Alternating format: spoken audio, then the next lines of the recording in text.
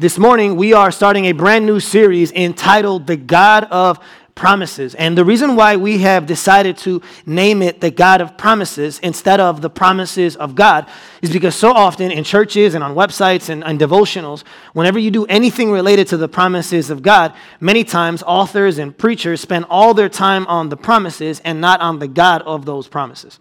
And so we intentionally named this series, not the promises of God, but the God of promises, because we believe that is where our hope is ultimately found.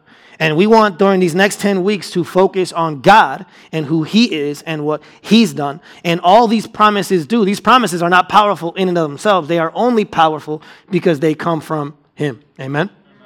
That's what we're going to be doing this morning. And so this morning, here's what we're going to do. We are beginning the series by looking at what I believe is the most important promise in Scripture. At the very least, it's the most foundational promise in Scripture because every other promise in Scripture is built on this promise. According to 2 Corinthians, it says that the promises of God are yes and amen in Christ Jesus. In other words, we don't get any of the promises unless we are in Christ Jesus. And so this morning what we're going to do is we are going to be looking at the promise of pardon, or another way to put it, we are going to be looking at the promise of salvation. Because if you do not have salvation, if we do not have a relationship with God, then the rest of the promises really don't matter. And so that's why we're beginning with the promise of pardon, the promise of salvation. And just a little bit of background, the reason why we ended up choosing this series is because over the summer, actually a few months ago, not over the summer, over a few months ago, we were talking about the summer. We were discussing, hey, what series should we do? And Pastor Lon, who was here last week, was telling us that one of the things that God has used to get him through this season of cancer, for those of you who don't know, he has stage 3 cancer. One of the things that God has used has been His promises. And he said that the promises of God have been absolutely essential to him. And so when he brought that up, we said, well, why don't we do a series on the promises of God? And so that's kind of why we are where we are. So if this series doesn't end up doing anything for you, you can blame Pastor Lon, okay? Don't blame me, it's on him, all right? So, promise of pardon, and here's what I want you to do. I want you to turn in your Bibles to Ephesians chapter 2, and we're going to be looking at verses 1 through 10. Ephesians chapter 2, verses 1 through 10. If you do not have a Bible, there are Bibles in that white cart back there. You can go grab one there. And if you don't want to do that, the passage will be here on the screen behind me. So Ephesians chapter 2, verses 1 through 10. If you're with me, say amen. Amen. Here's what it says. As for you, you were dead in your transgressions and sins, in which you used to live when you followed the ways of this world and of the ruler of the kingdom of the air, the Spirit who is now at work in those who are disobedient. All of us also lived among them at one time, gratifying the cravings of our flesh and following its desires and thoughts.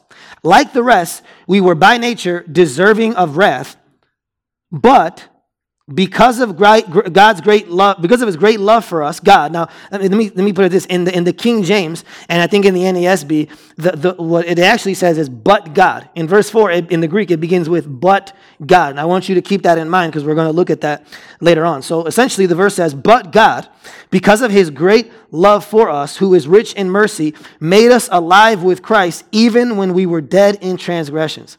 It is by grace you have been saved. And God raised us up with Christ and seated us with Him, with Christ, in the heavenly realms in Christ Jesus, in order that in the coming ages He might show the incomparable riches of His grace, expressed in His kindness to us in Christ Jesus. For it is by grace you have been saved through faith. And this is not from yourselves, it is a gift of God, not by works, so that no one can boast. For we are God's handiwork, created in Christ Jesus to do good works, which God prepared in advance for us to do."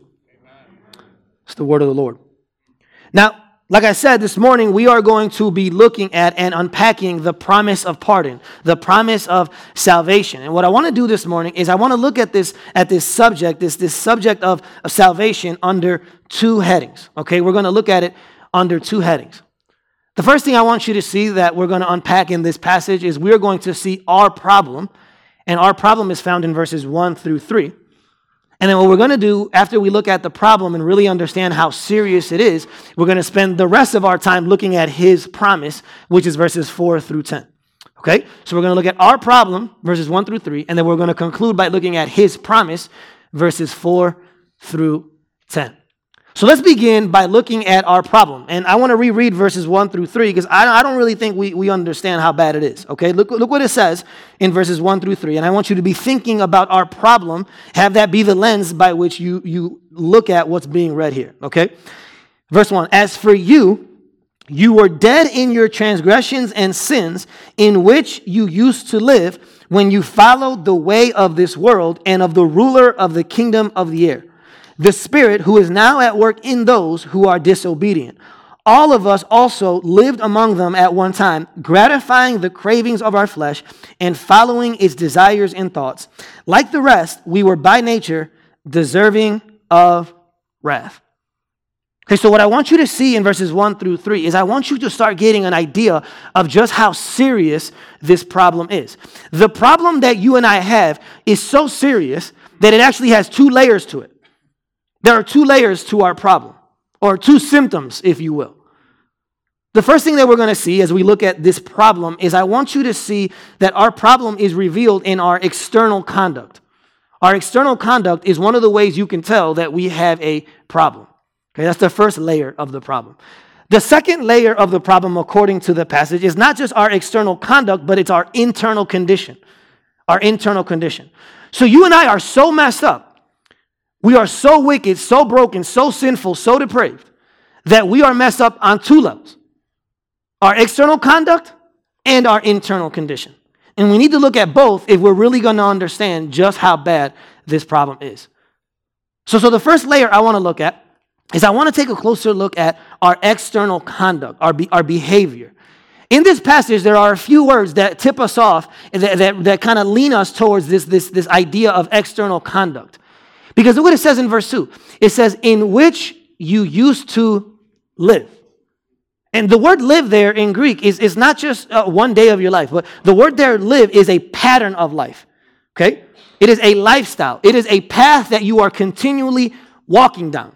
That's what the word there, live, means in the Greek, okay?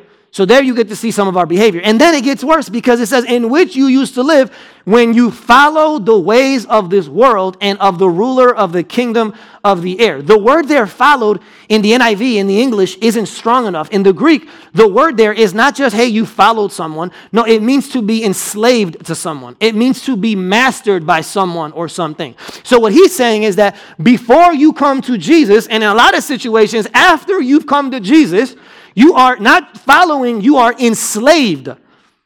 Okay? You are enslaved. You are mastered by the world and by the ruler of the kingdom of the air. And who's the ruler of the kingdom of the air? Satan. And I know that's a weird statement, the ruler of the kingdom of the air, but that phrase in Greek, of the air, what it does is it describes the space between earth and heaven. There's space. It's the air closest to the ground. That air is ruled by Satan, according to Scripture. God has this air, the air up here, but the air in between earth and heaven is ruled by Satan. Okay? So this passage is telling us that our external conduct is so messed up that not only do we live sinfully, right? The pattern of our lives, but we are mastered, we are enslaved to the world and to Satan. This is bad. This is really, really bad. Okay? But here's the thing. A lot of us, we don't look at it that way. And I'm talking to Christians and non-Christians. People who follow Jesus and people who don't follow Jesus. We always minimize and relabel and misdiagnose the problem. Listen, your problem is not low self-esteem. Your problem is not taxes. Your problem is not Trump. Your problem is you. Your problem is your sin. Your problem is your depravity. Your problem is the world. Your problem is the flesh. Your problem is the enemy. Don't misdiagnose the problem, because when you misdiagnose the problem, you go looking for the wrong solution. That's your problem. That's my problem. It's much deeper than something political or something relational or something financial. Much deeper than that. The problem is way worse than what you think. And if you still don't believe it, give me a few minutes and I'll convince you.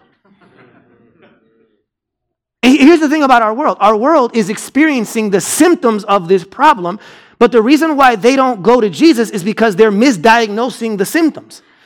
They think it's something else that's causing the issues. Just this past week, we had 2 celebrities commit suicide. 2 of them. So Kate Spade, the designer, committed suicide. And then Anthony Bourdain, the guy from the Travel Network. The Food Network. CNN. Whatever. Say that, you guys know. But two people took their lives, okay? Now, here's what I don't want you to hear me say. I'm not saying that there isn't such thing as chemical imbalances, because there are. As a result of the fall, we have chemical imbalances. And some people, because of those chemical imbalances, they need medicine and they need doctors, and I get that, okay? So that might have been part of the issue. But at the deepest part, at the root of the issue, the reason why those people took their lives is because they didn't understand verses 1 through 3. They thought their issue was something other than sin. And so the reason why suicide was an answer, not Jesus, was because they really didn't understand the problem.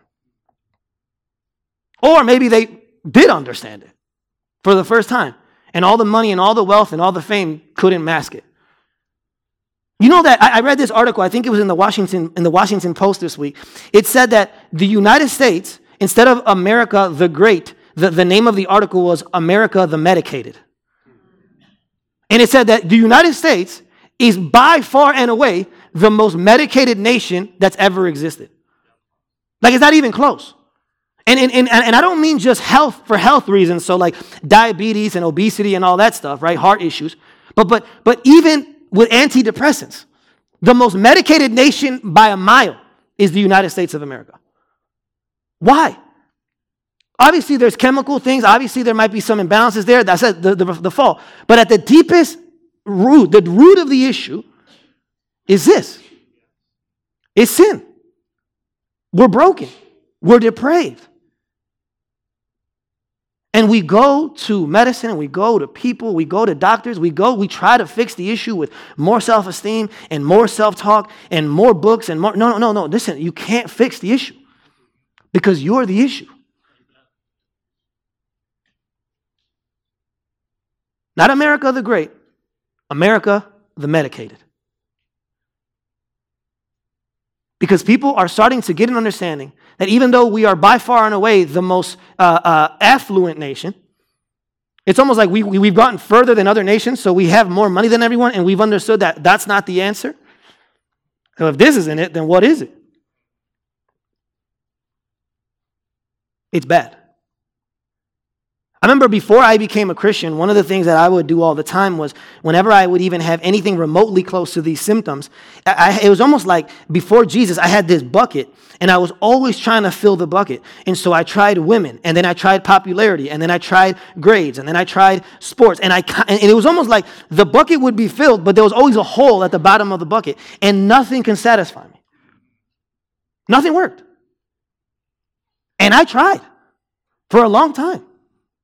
Honestly, I never came to Jesus because I felt bad for my sin. I came to Jesus because my life was purposeless. I had tried everything else. Nothing else worked. So a lot of people come when they're at the bottom and something crazy happened. I wasn't at the bottom. I had tried everything and like, nothing else works. Let me try that. That's the world we're living in. This is the problem we have. And anyone who's told you that you have any other problem but this, there are other problems, but anything deeper than this, you are not dealing with the right, correct, biblical issue. And here's the thing. There are barriers, I believe, in light of this passage, there are barriers that keep us from admitting that there's a problem. So, for example, when you look at this passage, you have 3 enemies that are trying to keep you from doing this. Because he talks about the flesh, talks about the world, and it talks about the enemy. We've talked about this a few months ago. I don't know if you guys remember, but we said that before you came to Jesus, you only had one enemy, okay? His name was God. And he was an enemy who loved you, he was benevolent, and was willing to send his son to die for you. So it was one enemy who loved you. Now that you are in Jesus, if you've placed your faith in Jesus, you have 3 enemies that hate you. The world, the flesh, and the enemy, Satan. They despise you. Just last night, I was on a pastoral call, and I was talking to this guy who's struggling with a lot right now in his life. And he tells me, you know why I get so angry at God? Because every time I try to take God seriously, every time I try to put God at the center of my life, everything falls apart. And I'm like, well, duh, because when you have Satan at the center of your life, when you have the world at the center of your life, Satan has nothing to do against you when you're with him. When you put God where he belongs, all of a sudden you go from one enemy who loves you to three enemies that hate you and want to destroy you. So of course things are going to get harder when you try to live for God. Of course. In light of this passage, it's the only way that things will go if you try to live for Jesus. So we have these enemies who are constantly pushing up against us, trying to stop us. The other thing is not just our enemies, is the examples. Everybody in the world is going that way, and God's telling us to go that way. The whole world is going that way. Just the other day, I'm taking this seminary class in Genesis, and we were looking at Genesis 1 through 3. And we were talking about the concept of work. And one of my classmates, we were doing this online blog thing where you kind of respond to each other's stuff. And he made a really good point that I had never thought of. He said, look, in light of the fall, when Adam and Eve sin, Eve's curse is that she's going to experience pain in childbirth, but Adam's curse is that now he's going to have to work and toil in order to produce anything, right? And when he brought up something I never thought about, he said, listen, I so often struggle with my job. I don't like it. He's like, and I always thought that was just normal. But he's like, in light of Scripture, the only way I should be viewing work is as a good thing that I get to do for the glory of God. And so if you view work as anything other than a good thing, it shows you just how much the world is already influencing you. It just shows you. Because that's how I feel sometimes. I'm like, oh man, I got to go do this. Oh man, I got to do this. And the reality is that I'm acting more like the world because the world is going that way and God's telling me to go that way. So even as something as simple as how you view work is affected when it comes to this. Okay? So we are dealing with barriers that if we don't address them, we are not going to be the people that God is calling us to be. And then the other thing is this. It's not just our enemies that keep us from that. It's not just the examples around us, but it's also the fact that we're enslaved. Because remember what I said, verse 2 says, in which you used to live when you were enslaved to the ways of this world, when you were mastered. Listen, a lot of Christians in here are just as mastered now as they were before they came to Jesus. So Jesus is your Savior up here, but money is your Savior here. Women are your Savior here. Success is your Savior here. Education is your Savior here. We are still enslaved. And listen, if you haven't placed your faith in Jesus yet, like if you're sitting here and you're like, you know what? I'm still considering this whole Christianity thing. I don't know if this is, if this is for me. I'm still trying to figure it all out. You're not kind of enslaved. You are totally enslaved. You're not free. Nobody here is free. You are mastered and enslaved by something. Okay? That's the issue.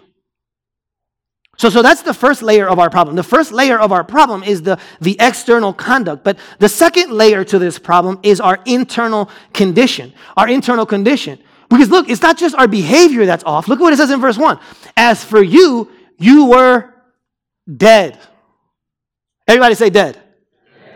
Dead. As for you, you were dead. That's not just conduct, that's a condition. That's an internal condition. And then if you go to the next slide, you see that there's even more to be said about our condition because it says, like the rest, we were by nature deserving of wrath. Listen, you and I, we're sinners not just by nature because we're born into it. We are sinners by choice because the moment we get an option, we sin. So we are sinners by nature and by choice. And the only thing that you get, the only response that is biblical to that is wrath. It's the only thing you deserve. Don't ever tell God to give you what you deserve under any circumstances because you don't want to see it, trust me. Okay? So go back to the previous slide. What you see with the word dead and then that phrase by nature, you see that it's not just an external conduct problem, it's an internal condition problem. Our problem is so bad that it affects us at both levels. It affects our behavior, but it also affects our nature. And here's why the word dead is so important. Here's why the word dead separates Christianity from every other religion, okay? Because every other religion will use the word sick, but no other religion will use the word dead. And let me give you the list, just in case you're kind of confused on what religions I'm talking about. Islam, Judaism, Buddhism, Catholicism. Every other religion outside of evangelical Christianity will tell you, yeah, you're really, really sick. But no other religion will tell you you're dead. Here's why. Because when you're sick, there's something you can still do about it. Okay? So when I go to the doctor and the doctor tells me I'm sick, and whether that's with a cold or with bronchitis or even cancer, there's still something I can do. There's chemo I can take, there's medicine I can take, there's antibiotics I can take. Sickness, there's degrees to sickness. And you can do something about it depending on what degree you're at. The problem with dead, though, is that there's no degree to dead. So it doesn't matter if you died from a gunshot or if you died from cancer or if you died from old age. Dead is dead. There's no layers to this thing. There's no degrees to dead. Religious people love the word sick because sick means I can do something. Dead means only Jesus can do something. Listen, we don't need rehabilitation. We need resurrection. Jesus didn't come to make bad people good. He came to make dead people live. That's how serious this is. That's how bad this issue is. And until we call it what it is, and when we try to act like we're just sick, we will go and try to fix a problem that only Jesus can fix. And again, the reason why I brought the Catholicism thing is not to throw anyone under the bus, but just in light of what Catholics teach. A Catholic will tell you, hey, you're really, really sick, and you fix that. You can get God's favor if you get your first communion, if you do your baptism, if you get married at the church, if you go see a priest, if you go to Mass. There's a bunch of steps. And if you do them, then maybe. That's not Christianity. We're not sick. We're dead. Like dead.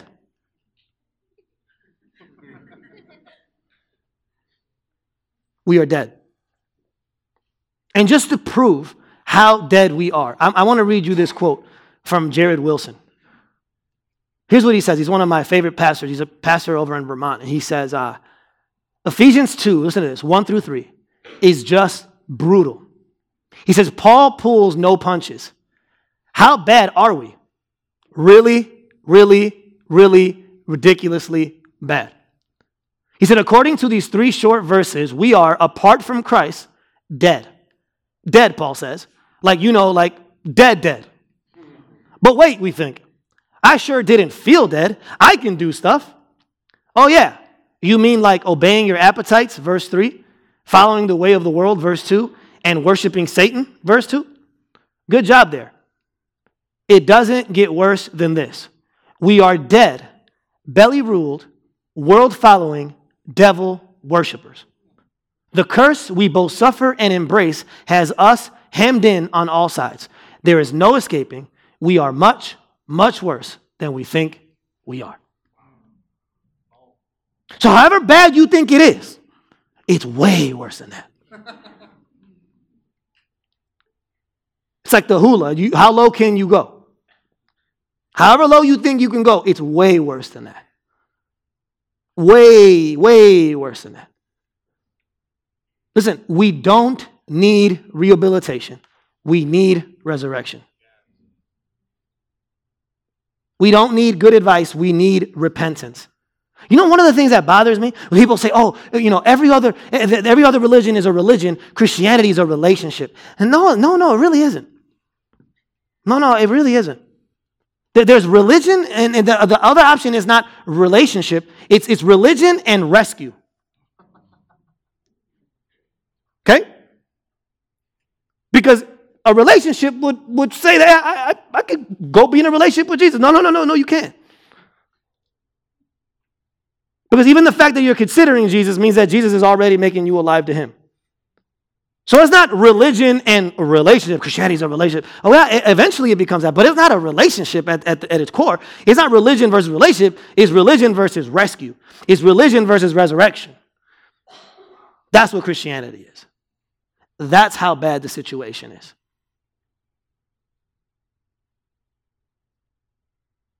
So, what do we do? Where do we go? How do we fix this? The reality is we don't. We can't. We can't do anything because we're dead. Like dead, like he says. And the only thing that we do is obey our appetites, follow the way of the world, and worship Satan. That's what we're good at. That's our thing. So if our issue isn't Trump, and our issue isn't taxes, and our issue isn't education, and our issue isn't our lack of pedigree or background, then and if our issue is sin, then all of a sudden we're left in a place where we can't look into ourselves. We have to look outward because there's no solution in ourselves. And listen, as bad and as bleak as verses 1 through 3 is, we have to go there. We have to go to the depths of verses 1 through 3 if we're going to understand the beauty of verses 4 through 10. We have to. Look how Martin Luther puts it. Martin Luther said this. He said, and not the black Martin Luther, the German one. He says, the recognition of sin is the beginning of salvation. See, everyone loves salvation.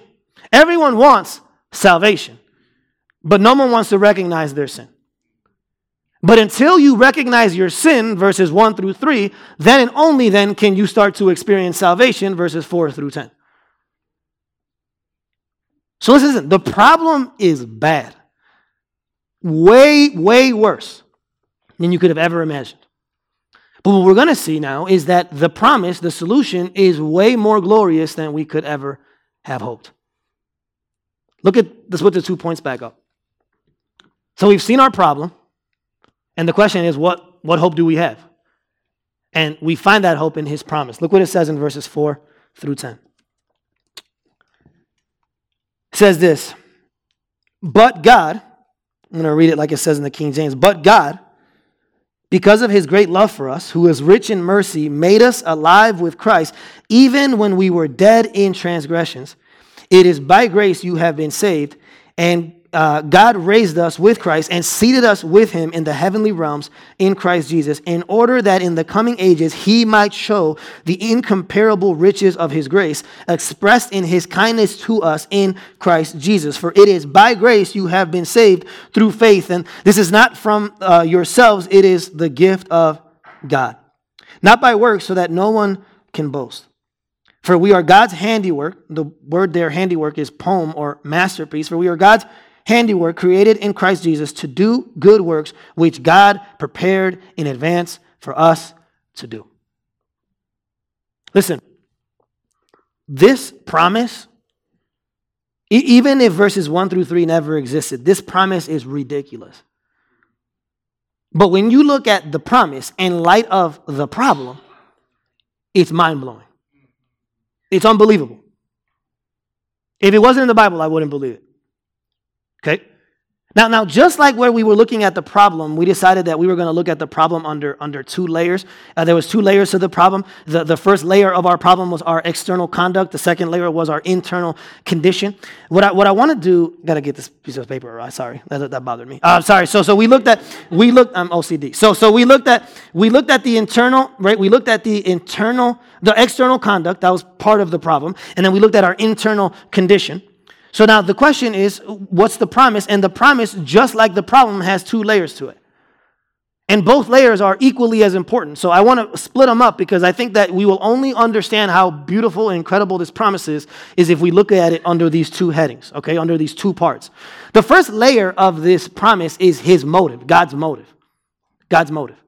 And the second layer of this promise is his method. So we're going to look at his motive, and then we're going to look at his method. And both of them, seen together, are just extraordinary, okay? So the first thing I want you to see is I want you to see God's motive. when it comes to this promise.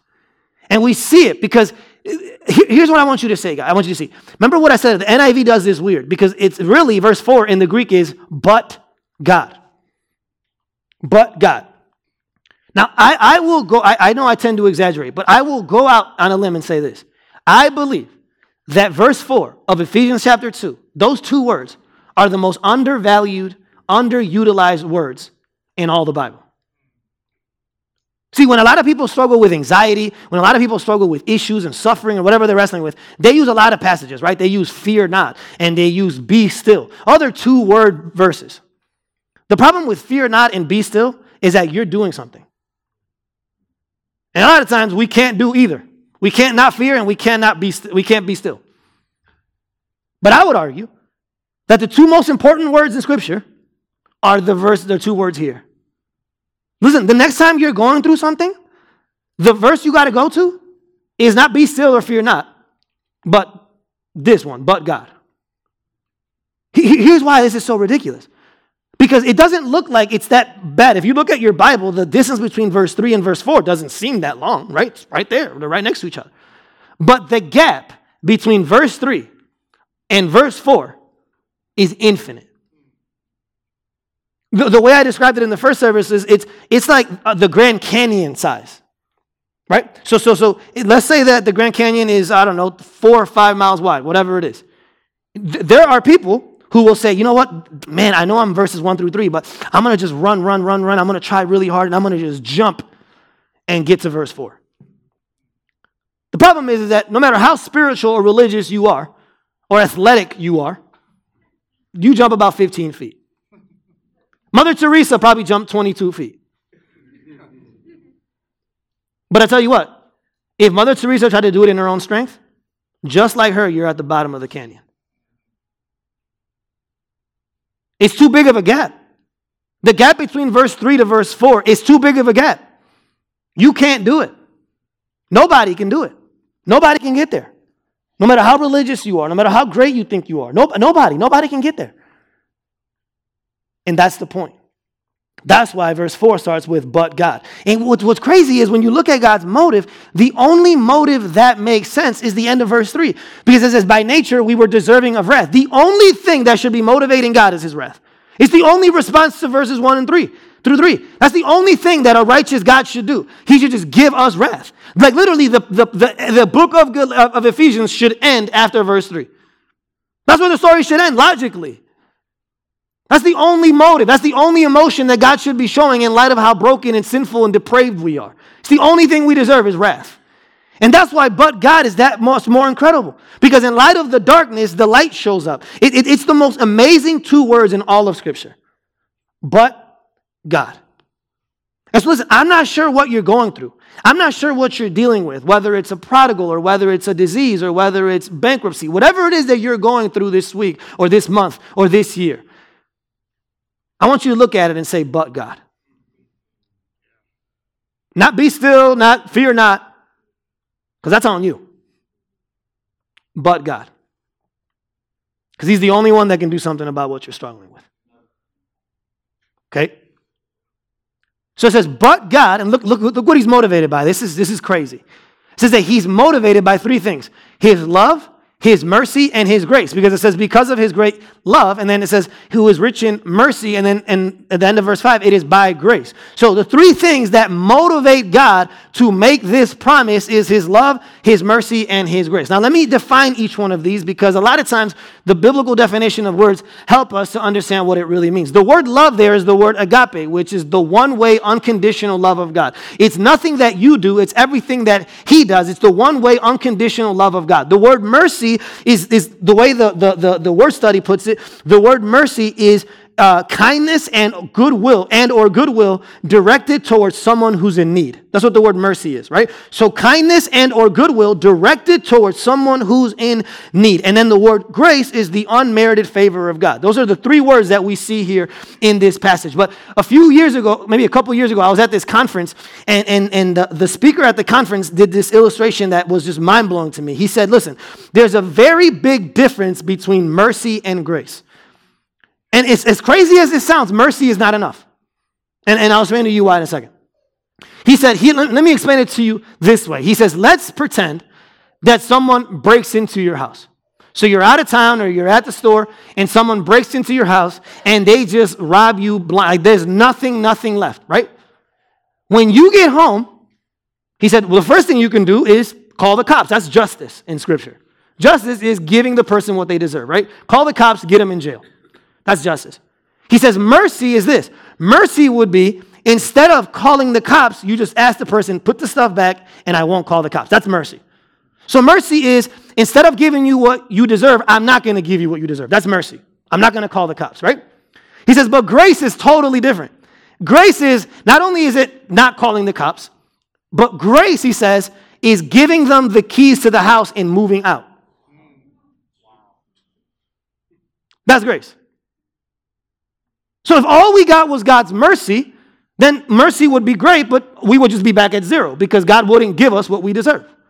But the thing about grace is that God doesn't just not give us what we deserve. He gives us what we don't deserve. He gives us the key to the house and he leaves. What? So you got to process this. You got to let this wash over you. You got to preach that to yourself. We don't believe that. I don't believe that. I don't believe in God's grace. I don't. God's grace is for unbelievers? Well, exhibit A here. Because I don't believe it. That's why I got to preach it to you every week, because I don't believe it. Every week I forget what I preach and I go try to find my acceptance and my approval and my love in other people other than Jesus. But if God's grace, mercy is already mind-blowing enough, but if God's grace is true, everything changes. Everything has to change. It has to. So the first layer of this promise, is we see his motive. God is motivated by his love. God is motivated by his mercy. God is motivated by his grace. So once we see God's motives, that's the first layer of this promise. The second layer of this promise is even more incredible because his motives lead to his method. The method by which he expresses his motives is absolutely ridiculous because in the passage, it says that, verse 5, he made us alive with Christ. Then in verse 6, God raised us up with Christ. And then it says he seated us with him or Christ. Now, here's the thing. When we look at the method, the mode, it's already mind-blowing enough that God didn't respond with wrath, which is what we deserve. But then when you look at the mode, the method by which he expresses his motive, it's even more unbelievable. It really is. Because it says that three things there. It says that we are alive with Christ, we are raised with Christ, and we are seated with Christ. Now, here's why the English language is terrible. Because the English language does not capture what is going on in the Greek. Here's the thing about the Greek. Both the three verbs, alive, raised, and seated, in the Greek, they all have a prefix that comes before them, before each one of those verbs. And Paul's literally making languages up. Like he's literally rewriting Greek, putting words that didn't exist before as he writes this, because it's so unbelievable what this passage is saying. So think about it. The word alive, the word raised, and the word seated in the Greek have a prefix, a Greek prefix, and the word is sin. But not the sin that we think of, S-I-N, but S-Y-N, which is the word we get synonym from in English. The word sin. And the word, that prefix sin, S-Y-N, means together with, united with. That's what it means in the Greek. So he makes three words up in Greek and puts the word sin, S-Y-N, in front of it. And it says, we have been made alive with Christ. We have been raised up with Christ. We have been seated with Christ. We are united with Christ. So think about this. God takes our sin from verses 1 through 3, S-I-N, and he deals with it with his sin, verses 4 through 10, S-Y-N. He deals with our sin with sin. He overcomes S-I-N with S-Y-N. You are nobody, you are broken, you are sinful in and of yourself, S-I-N. But with Christ, in Christ, S-Y-N, you are given everything you don't deserve. Whoa. So you're looking at this, and this isn't even the most amazing part. And as I was studying this passage, I was literally blown away by this. All those phrases, so made alive with Christ, raised up with Christ, seated with Christ, the English kind of gets it. But here's what's happening in the Greek. All of those words are in the past tense.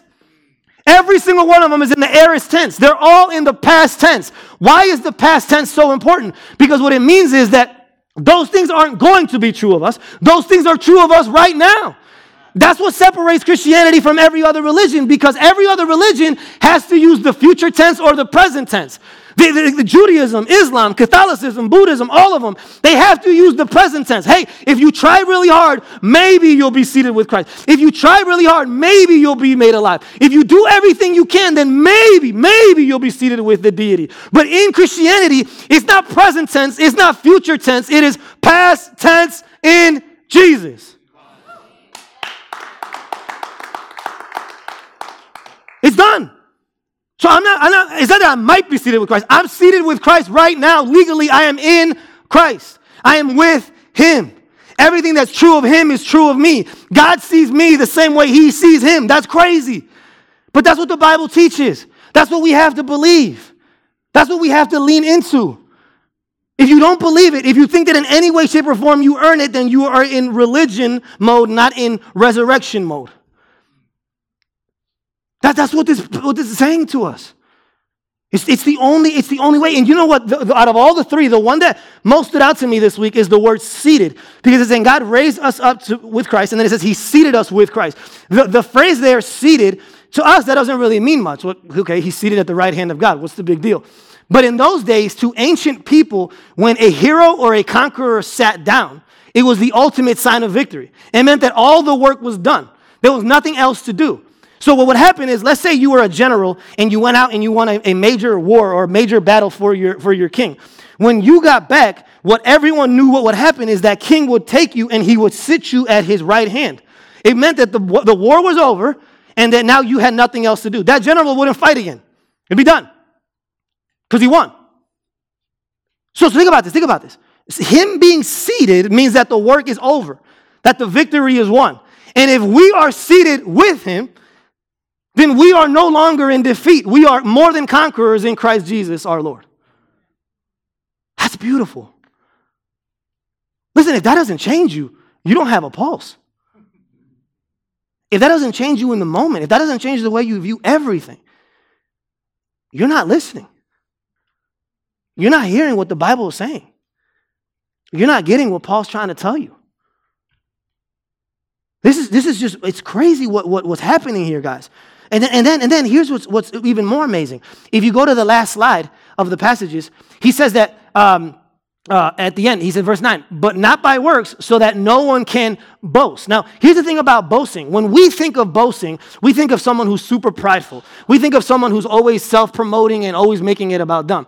But in Greek, the word there, boast, a lot of times, it almost has nothing to do with you. Here's how the word boast was used back then. In ancient times, whenever you would boast in something, it was almost always something other than you, someone else or something else. And here's usually the context in which it was used. Warriors, before they would go out to fight, what they would do in order to get each other motivated is they would boast. But they wouldn't boast in themselves. They would boast in their general. They would boast in their horses. They would boast in their numbers. They would boast in their weapons. Boasting back then, the way it was used, the way it was used is not about you. It's something that you trust in more than you. Something that you rely on more than you. That's what boasting was. We've made boasting about us, but back then boasting was not used in that context. Okay, so he's saying that now, because of what Jesus did, we can no longer boast in ourselves or in something smaller, something in creation. The only thing we can boast in light of Galatians chapter 6, is in the cross of Jesus Christ. That's my banner. That's my weapon. That's my army. That's my strength. The cross is the only thing I can boast in. All other boasting is gone, done. The cross is the only thing I can boast in now. And then the phrase that you see, you don't even have to move because it's all over the passage, but you see it in verse 10, in Christ Jesus. All throughout this passage, you see the phrase, in Christ Jesus, in Christ Jesus, in Christ Jesus. Did you know that in the Bible, the word Christian is used to describe believers, I don't know, maybe a handful of times, but the word in Christ is used hundreds of times. So when Paul's talking about believers, he is statistically more likely to describe a believer as in Christ instead of Christian. Here's why I think that's important. Because when the word Christian literally means little Christ, like little people who look like Christ. The problem with that phrase Christian is that it kind of depends on you a little bit. I got to look like Jesus. But that's not the word that the New Testament uses to describe us the majority of the time. The phrase is in Christ. Here's why that's important. Because when you look at someone and they say, hey, here's what I want to challenge you to. Next time someone says, hey, what faith do you believe in? I don't want you to say you're a Christian. I want you to be like, oh, I'm in Christ. They'll be like, what? What does that mean? Well, here's what it means, that everything that's true of me at the cross became true of him. And by faith in him, everything that's true of him became true of me. So I'm in him. So when God sees me, he sees him. And so everything he won is now mine. I'm in Christ. See, Christian can be about you, but in Christ can only be about Jesus. And that's the thing about this promise, that the gap between verse 3 and 4 is so big that one of the temptations that you might make is, well, it must not be that big of a deal. It must not have cost anyone anything, because in my Bible, verse 4 follows verse 3. There's no gap at all. But the gap was so big that someone had to bridge that gap, and the person who bridged that gap was Jesus. At the cross, here's what Jesus did for you. At the cross, Jesus Christ, he experienced the punishment that verses 1 through 3 deserved, so that by faith in him, we might get the blessing that verses 4 through 10 deserves. At the cross, Jesus experienced rejection, so that by faith in him, we might experience resurrection. That's the gospel, guys. That's what had to happen. At the cross, Jesus experienced the depths of verses 1 through 3, so that we might experience the heights of verses 4 through 10. The promise is free to us, but it was very costly to him. Someone had to pay that price, and praise be to God, it wasn't us. That's what I'm telling you. If the motive is ridiculous, then the method is even more so. Because the fact that God even decided to respond with love, grace, and mercy is mind-blowing enough. But then when you think about the method that he sent his son, sometimes one of the ways you can tell the value of something, like there's things that you'll look at, you're like, oh, that's not that valuable. And then you hear the price of it, you're like, oh, dang, that's valuable. And it's still ugly, but you found out the price. Listen, a lot of you are ugly, okay? And me too. But the reason why we're valuable is because of the price that was paid, not because of us. You look at the price tag and you're like, what? He paid that for you? For me? That's what God did. And the last thing I want you to see is this. Verse 10. It says, for we are God's handiwork. The word there, handiwork, it means masterpiece. It means poem. So here's what this means, guys. If you're sitting here, there's people sitting here right now this morning, and you're like, you know what? I appreciate Christianity. I'm thankful that it exists. But you know what? It's just not for me. And the reason why is because you have no idea how bad I am. You have no idea what I've done. You have no idea what's been done to me. I'm broken. I'm sinful. I'm depraved. There's no hope for me. And the beautiful thing about that word, handiwork, poem, masterpiece, is that when God rescues you, here's what he's telling you. No, listen, you think it's bad, but it's way worse than what you thought, okay? But my solution is so glorious that I am literally going to take everything you've gone through, good, bad, ugly, your race, your gender, your background, your socioeconomic status. I'm going to take everything about you, and I'm going to make a masterpiece. I'm going to write a poem of your life, and you're going to glorify me in a way that no other human being can, because everything you've gone through is all the darkness, all the pain, all the sin you've gone through is to magnify the light and the beauty of the gospel now. So wherever you're coming from, however far you think you are, God is still writing his story in your life. And today could be the day that you come back to him. Listen, guys, to the degree that you are humbled by verses 1 through 3, to that same degree you will be lifted up by verses 4 through 10. And to the degree that you see your need for Jesus, verses 1 through 3, to that same degree you will embrace your union with Jesus, verses 4 through 10.